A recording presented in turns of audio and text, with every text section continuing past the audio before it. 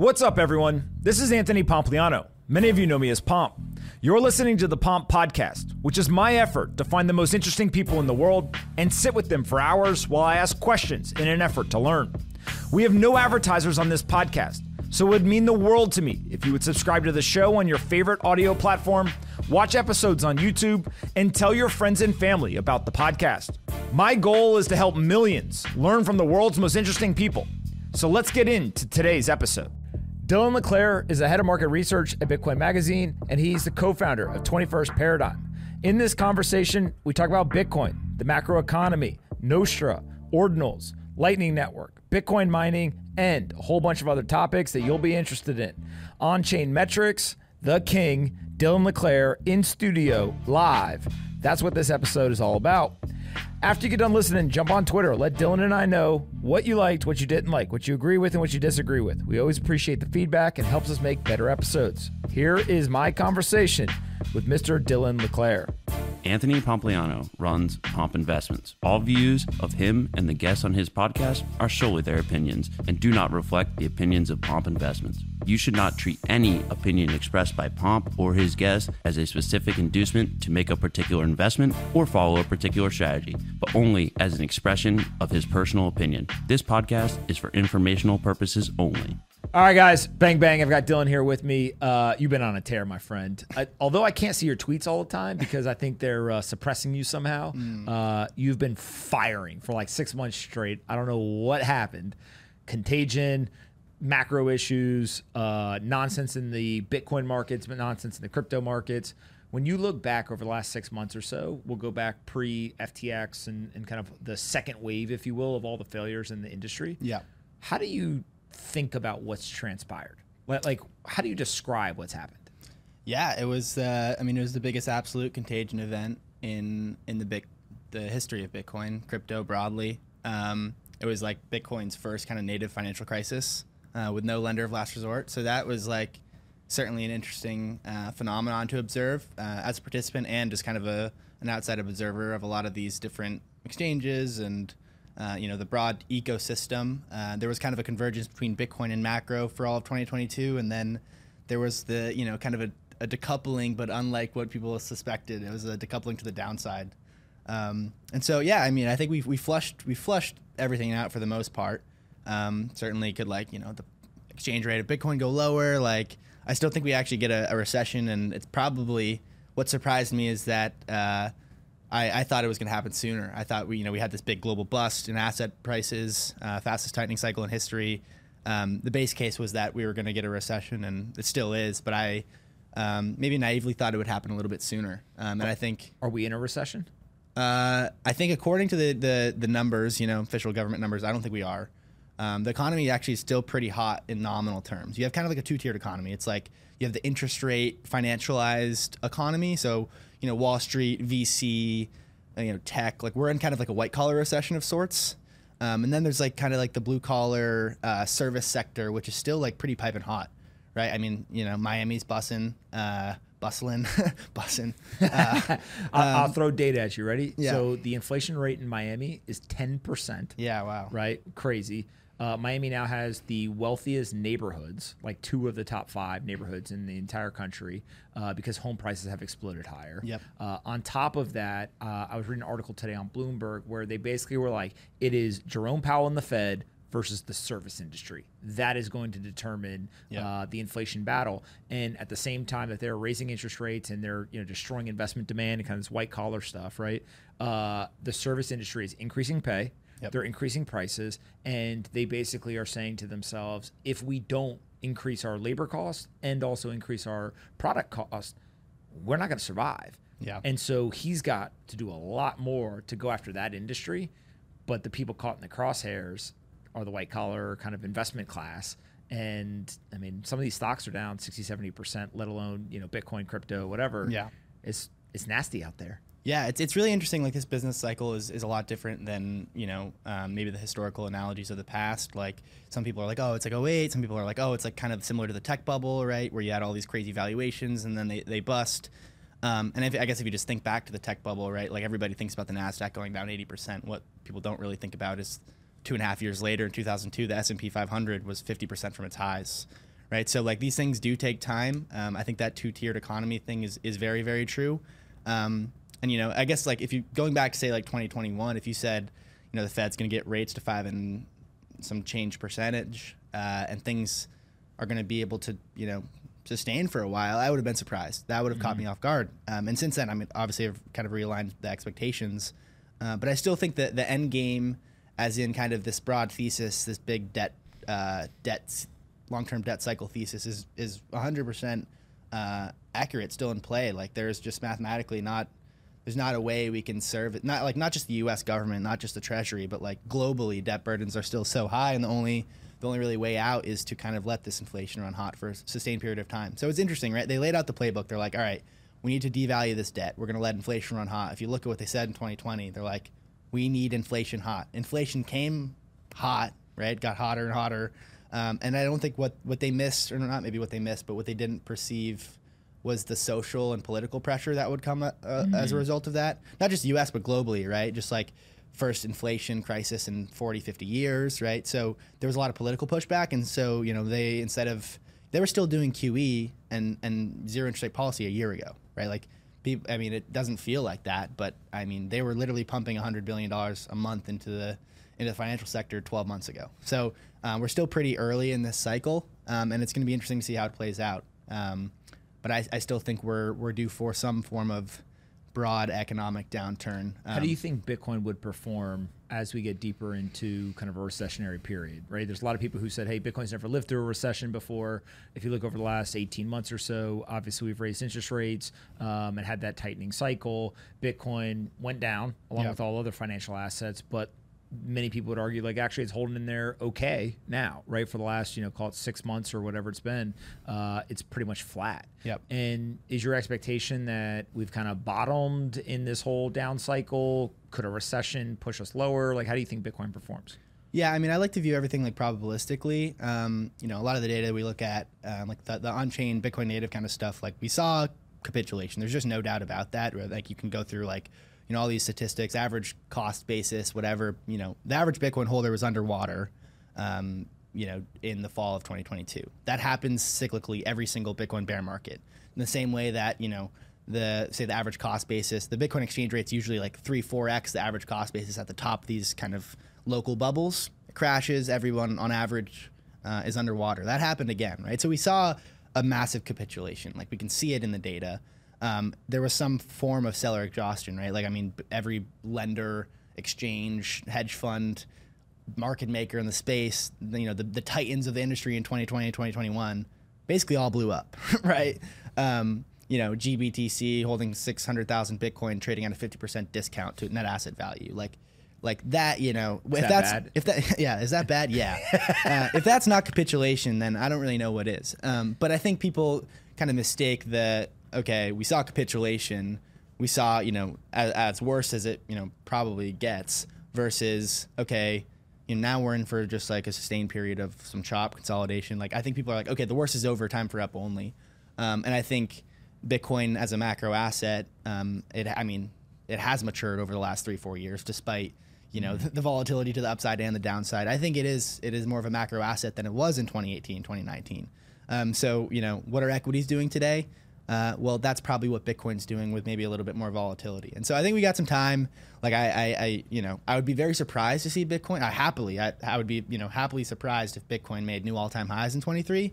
But I have plenty of time. We have time, right? Like the broad thesis of Bitcoin as an engineering solution, a superior engineering implementation for money is completely unchanged, right? I think it's just the timeline and the narratives got people a little bit caught off sides, right? Like Bitcoin is an inflation hedge, and it's like, well, CPI inflation comes in, we see the first kind of bond stock market correlation to the downside in 50 years, and not just like Bitcoin crypto investors, but like legacy investors, right? Who are like, okay, stocks are falling, we're gonna long bonds, and they got absolutely pillaged, right? So like Bitcoin on a risk-adjusted basis actually didn't even do that bad in 22, right? Like bonds traded worse, a lot of equities traded worse, and risk-adjusted in 23, Bitcoin's like one of the best performers. So, you know, I think the game is unchanged. It's just it's a game of accumulation and patience. Yeah.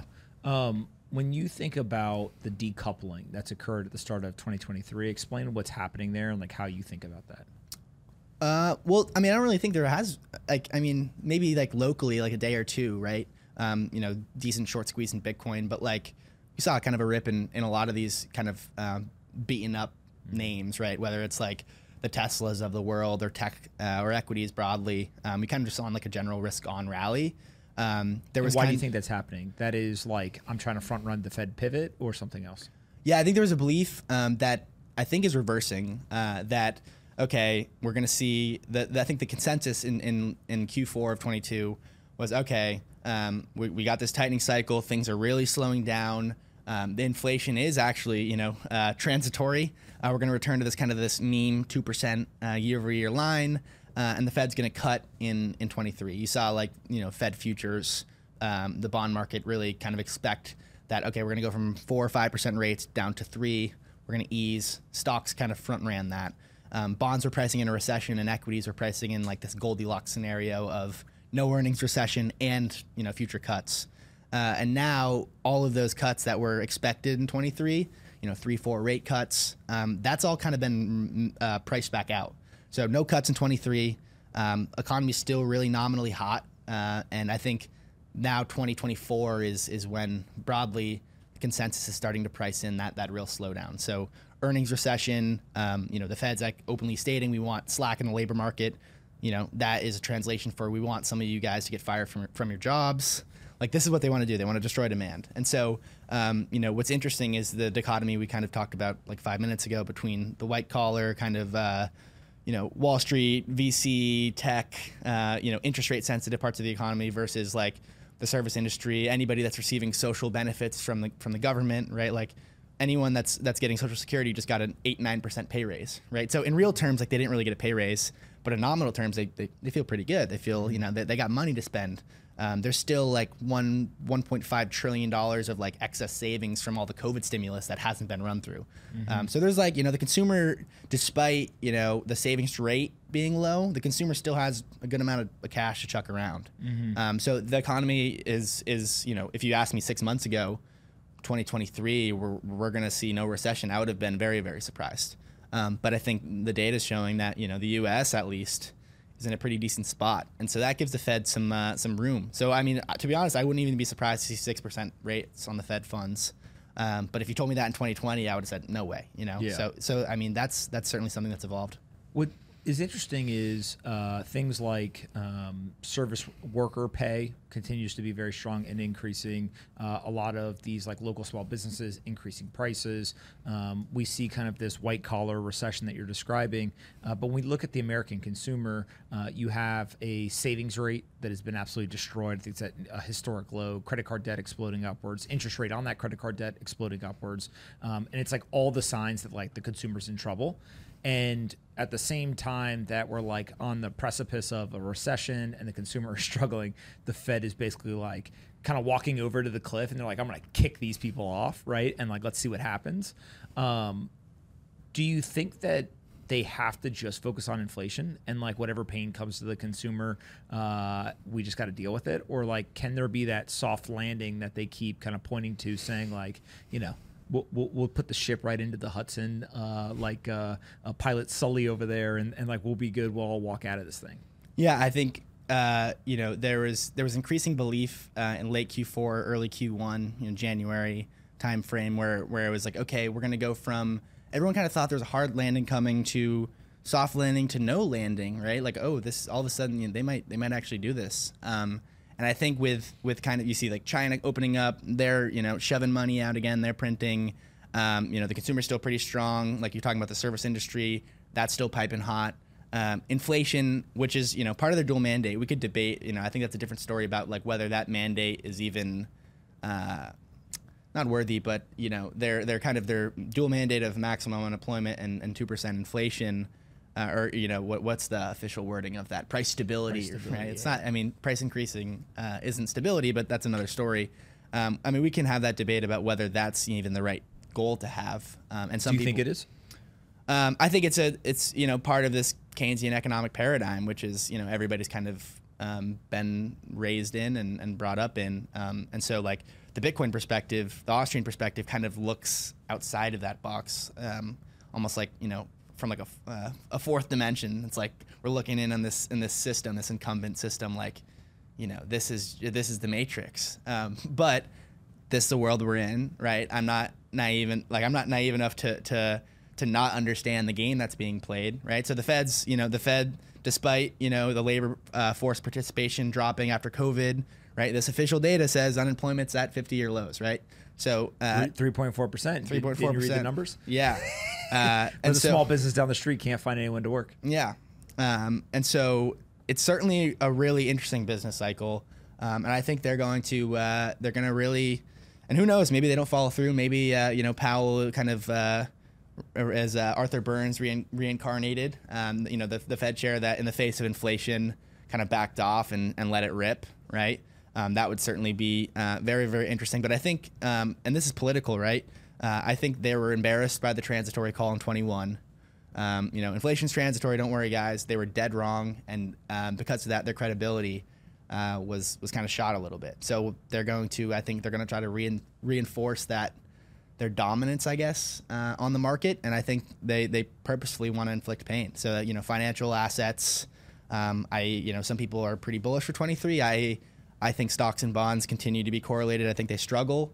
I think Bitcoin could have periods of decoupling or relative strength, but I don't suspect a raging bull market, at least for the time being.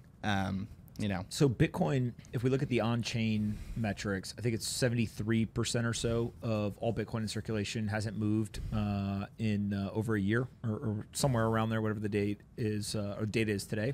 That would say that we have a highly illiquid market. Yep. But in order to get that raging bull market, you need some sort of catalyst. When you look out over the next couple of years, some people may point to the halving. Others may point to other things. What do you think could be a catalyst to kind of set off the next, true bull market and kind of not just sideways or the stoppage of going down, but actually to go back up? Hey guys, what's going on? I hope that you're enjoying this conversation. I wanted to interrupt for a second to tell you about an event that we're hosting on March 4th at the Miami Beach Convention Center. It's called Lyceum Miami, and I've gone and asked some of the most popular guests from this show over the years to come in person at the event. It's going to be awesome. We have everyone from Kathy Wood to Vivek Ramaswamy, Chris Williamson, Cody Sanchez, and many, many others. I also even have a couple of surprises for each one of you if you show up. The best part about this event is it is completely free to attend. That's right, all general admission tickets are free. You simply need to go to lyceummiami.com. Lyceummiami.com will get you free tickets on March 4th at the Miami Beach Convention Center. And if you're a big baller and don't just want to get a free ticket, you can also get a VIP or an insider pass. If you use the code POMP40, you'll get 40% off. They get you all kinds of cool things, like the night before, a cocktail with the actual speakers and a couple other perks. Go check it all out at lyceummiami.com and use code POMP40 if you want to be a baller. I can't wait to see all of you there. Go ahead and click on the link in the description, and let's get back into this conversation. Yeah, it's pretty interesting because, we were talking throughout 2021, 2022. One of the things that surprised me during the second leg of the double bubble in 2021, Bitcoin hit an all-time high of 64,000, crashed to 30,000 after the China thing, and Elon kind of double bubble. Yeah, and then we, in hindsight, obviously FTX had something to do with it. There was some other shenanigans. The altcoin ecosystem kind of helped reinflate that. But it was really interesting because I'm looking at all this data, right? And Bitcoin, there was days where Bitcoin's up 10%, stocks down, bonds down, VIX volatility up in legacy markets. And it's like, what is going on? And at the same time, we're looking at this data and it's like, holy crap, 60, 70, 80% of the supply isn't moving, right? Like whoever's in this market bidding this is having to fight for like a super small part of this pie.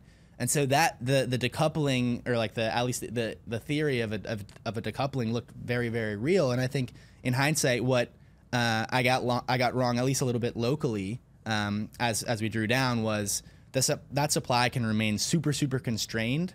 That supply inelasticity cuts not only up, but it cuts down. It cuts both ways, right? So 80% of the supply doesn't care. They're price agnostic buyers. They're holders. They don't give a crap about the exchange rate. But that 20%, or even the 2 million coins on exchanges that trades every day, right? Whether it's market makers or hedge funds or speculators, Wash trading. Yeah, because of that inelasticity. Not only does it, in a raging bull market, is it a clear beneficiary, but in a bear market, right, that supply and elasticity also leads to downside volatility, right? Mm-hmm. So I think that supply being super, super tightly held and very, very liquid is fantastic for a bull market when there's marginal inflows. Mm-hmm. But if there's, any marginal outflows or, people are just trading this like it's a derivative of the S&P 500, right, that supply and elasticity on a day-to-day basis doesn't matter, right? And on the margin, if you have people that are continuing to acquire it and buy it and hold it and not sell it, that's going to make a difference. But I think, the next, it's really, you need that kick, you need that spark. What do you think it could be? I think, the obvious one is monetary easing, we have a recession and there's some form of fiscal and monetary response. But I think, eventually it could just be at least the last couple months, it's been somewhat of a seller exhaustion short squeeze, right? It's just supply is set at the margin for any asset. This is an absolutely scarce one. It's tightly held. There's just not enough coins to go around. To kick it back to $1 trillion asset class is going to take, a little bit more inflows than we have currently. But I think, we see the SEC coming down a little bit. I think as much as I kind of have the ANCAP side of me, that the libertarian free market maximalist side of me. I understand the world we live in. I understand that the regulatory environment is going to keep some institutions that are bootstrapped by this stuff on the sidelines, at least locally. And I think this stuff gets cleared up a little bit. I who knows what they do with the stable coins, all of this. But I think we got a little bit till some of that's figured out, and some of the big boys. The public companies, the big institutions, Bitcoin's very, very illiquid, like we said, and that's a good thing. But if you were an institution, say an insurance company, right, and you want 50 basis points, you want 1% of your portfolio in Bitcoin because you're looking at it and you're saying, hey, in a bear market, it does well risk adjusted. In a bull market, it does well risk adjusted. Let's get a sliver of this thing. And you have a $500 billion portfolio as an insurance fund, and it's long duration, right? You have payouts for the next 40 years. Try deploying $1 billion into the Bitcoin market. You're going to send the price up, right? And likewise, if you had $1 billion to sell, the illiquidity is going to cut the other way. And so, you can see, it's kind of fun. You can see whenever Sailor over the past years, on the tape, it's oh, there's a Coinbase buyer, and it's just you see in the data, there's someone just chipping away, buying every second. So I think, it's still very, very, despite being 13, 14 years old, the good news, or maybe bad, depending on how you perceive it, but the good news is it's still very immature. It's still very early, and it's still very nascent. That it is a globally liquid asset, but it's not nearly as liquid as a lot of the legacy assets. So, the good news is it's early. The bad news is the big boys can't really come in because of regulatory, because of public perception. People say, oh, Bitcoin, but they perceive it as crypto, FTX, fraud. I can't touch that thing. So I think obviously education is important. These are long-term things, and that's the battle we're facing. When you think of regulation, is there potential oversight of stablecoins the most surprising piece of what's transpired over the last couple of months? Obviously there's things around Three Arrows Capital, around Terra Luna, around FTX, right? Like things that obviously had issues in the last year or two. But then something like stablecoins, I think a lot of people look and they're like, sure, I thought maybe that they would go after some of the coins or all of the coins or whatever, but stablecoins never really seemed to be the thing that people pointed to and was I think regulators are going to have a problem with that, or they're going to think this is outside of kind of the fence that they want this stuff in. Is that the same way you read it? Yeah, it's interesting because I think that the dynamic has changed a little bit now with this interest rate environment, right? Stablecoins in a zero interest rate policy world isn't the most lucrative business, right? You're just, kind of tokenizing some dollars, some short duration treasuries.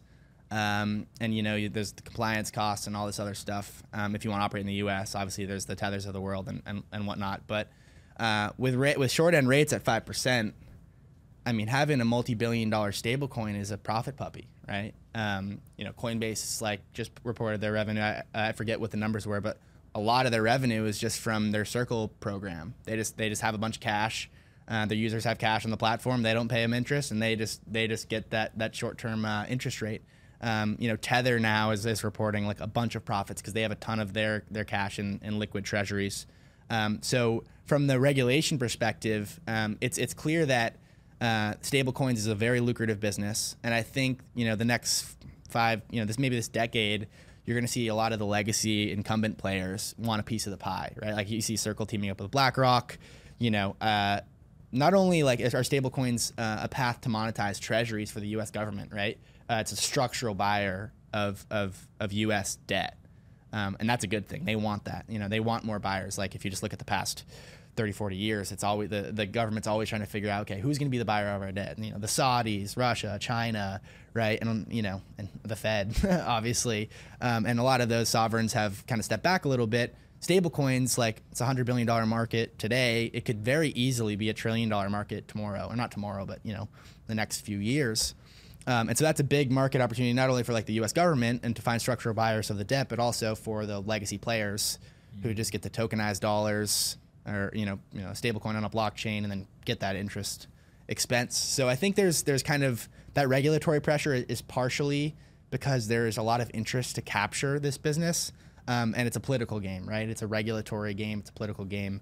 And the crypto incumbents, despite, being relatively in a much better place than they were, say, in 2016, 2017, 2018, are, still just kind of drops in the bucket compared to the legacy titans. What is your take on Nostr, I guess how you pronounce it, and Ordinals? Nostr is really cool. I'm on Nostr. I don't post much. But it's exciting and it's growing unbelievably fast. For those that don't know, it is a decentralized social site that basically allows you to use public address and send messages via kind of peer-to-peer relays, very similar to Bitcoin. Yeah, so it's public-private keys. I think that the basics of the protocol have existed for like 2 decades, but it was just kind of this novel implementation of this technology. So. Kind of similar to Bitcoin, like the technology existed for a while. It was just someone kind of like finally just like putting the pieces together and introducing it in a different way.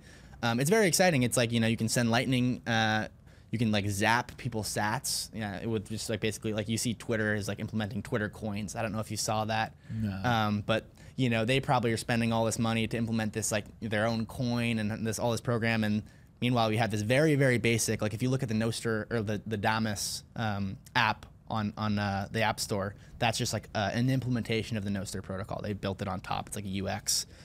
It's like 5 megabytes. It's tiny, right? And use like relays to do it. So it's not the most user-friendly thing. Like my mom's not going to sign up for Nostr and as easy as Twitter. Because if I ask you right now, like, hey, what's your profile? Yeah. You basically are going to tell me a pub key.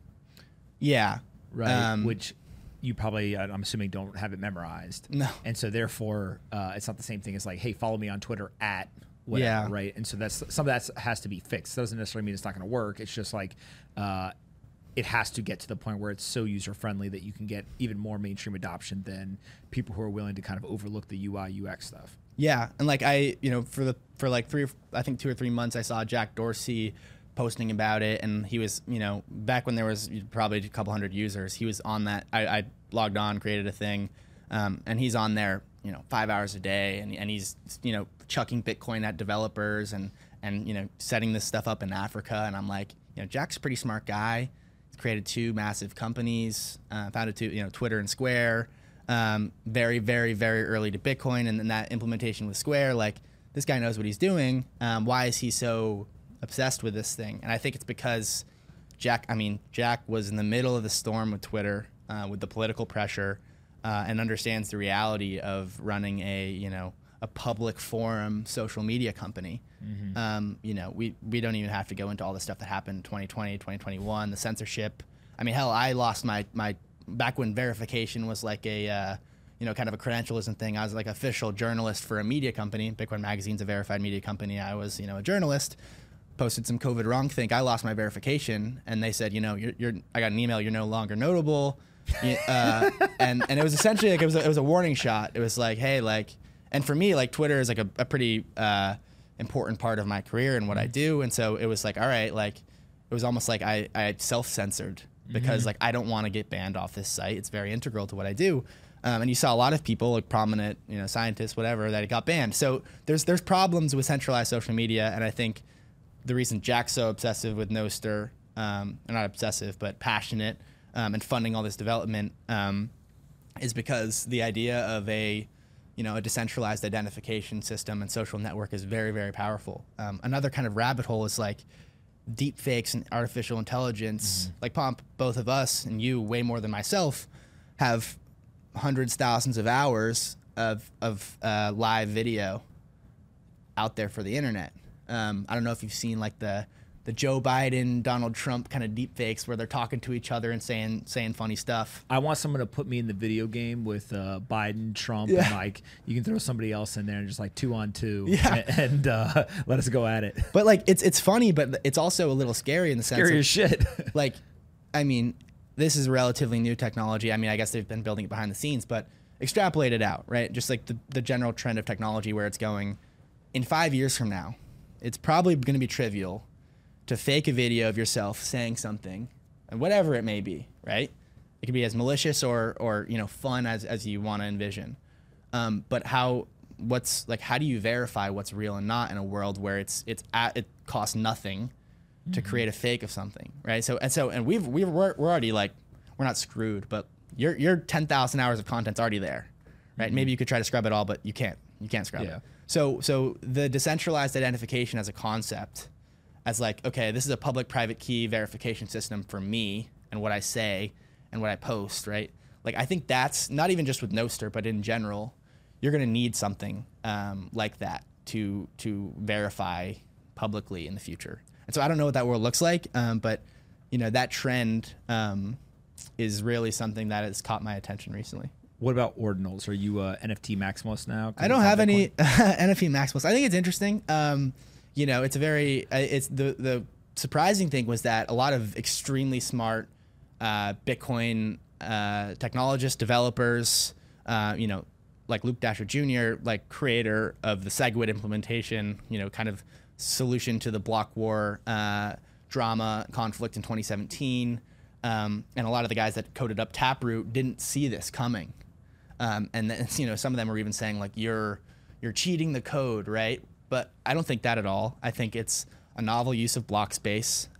This is a free market, and if someone wants to pay up to put a JPEG or whatever on a blockchain, then it's a public marketplace, right? And so a lot of people are saying this solves the fee problem. I never thought there was a fee problem to begin with. Fees have been near all-time lows, right, for quite a while. Yeah, well, I just think that the difficulty adjustment.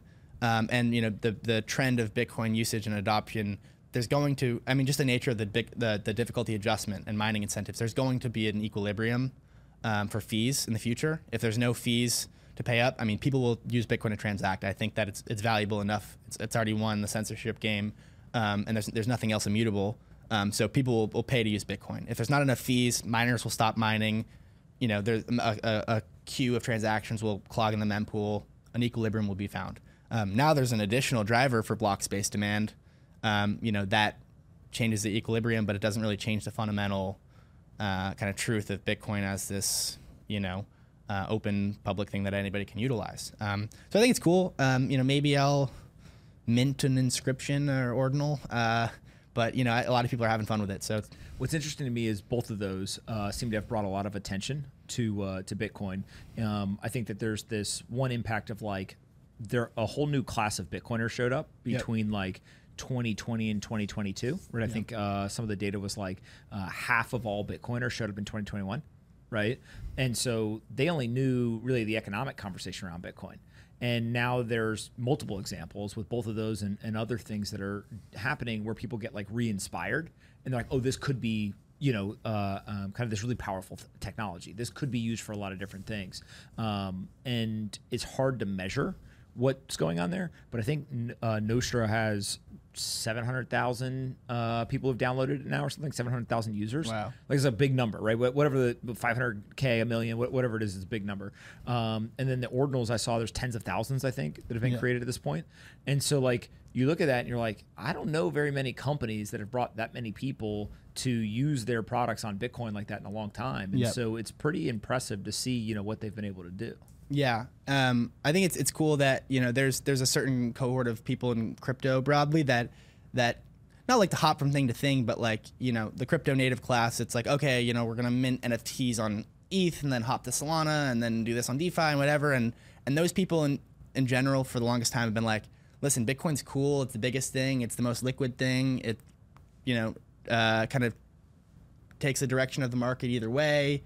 It's king, but it's boring as hell. Right. And like, I'll say this as a Bitcoiner, like Bitcoin, I mean, not its exchange rate, but like if you're trying to report on what Bitcoin does every day, it's like, okay, well, you know, 900 Bitcoin were mined. We found a bunch of blocks, right? Like, you could write the article the day before. Like, yeah, you can just copy paste it every day. It's like, oh, Bitcoin's operating, right? Like, and you know, there's an occasional soft fork that's exciting, but like fundamentally, this system is just does what it does and it just continues. You end to up chug almost along. covering Twitter. Conversation more than you do the actual blockchain, right? Yeah. And so it is interesting that there's kind of a technological debate to it and a new class of investors excited to utilize this thing. I think that's really exciting. So it's still very nascent. You know, I'm not really like, I mean, certainly like, could these things appreciate a whole bunch? Yeah. But you know, the speculative art stuff, that doesn't interest me. Like I think that does a disservice, cause it's a new novel thing, but like, you know, I'm not so much of like a collector myself. Maybe that'll change. We'll see. All right, I want to do rapid fire questions Cool. to end it here. Bitcoin hash rate hits new all-time high in 2023 if there's a recession, or hash rate goes down? Yeah, hash rate just keeps chugging. I mean, it's at all-time highs right now, like 300 exahash a second. I think there's a bunch of ASICs on the sidelines waiting. Like, you know, if price ticks up at all, you're going to see more of that come online. I think there's a structural shortage of rack space after all these mining blowups. Core Scientific, Celsius, all this, you know, they're all miners. And so this stuff takes time. But yeah, I mean, it's certainly, mining is the most brutal competitive business in the world. And you have to be a top tier operation to survive multiple cycles. China continues to be abrasive towards Bitcoin, or they reverse course, realize they made a mistake and come back? I'm not a China expert, but you know, communism and Bitcoin don't mix. It's oil and water. So I'd be surprised if Xi Jinping, you know, open arm embraced Bitcoin, but you know, who knows? New York, Nashville, Miami, Austin, San Francisco, or LA? Never been to San Fran. Been to LA once. Pretty bullish on Nashville, bullish on Miami, bullish on New York. You know, I guess I'll just go with Nashville because that's where BTC Inc. is from. But you know, gotta love the no tax jurisdictions too. So Miami, I'll give it a runner up there. Tank top or Hawaiian shirt? Both. For those that are only listening, that's what he's wearing. Would you rather take the vaccine or buy Ethereum? Oof. I would load up on ETH. Yeah. All right, where can we send people to find you on the internet? You can find me on Twitter at DylanLeClair _ DylanLeClair.com. Yeah, it's been a fun one. All right, I appreciate it very much. We'll definitely do it again. Cheers.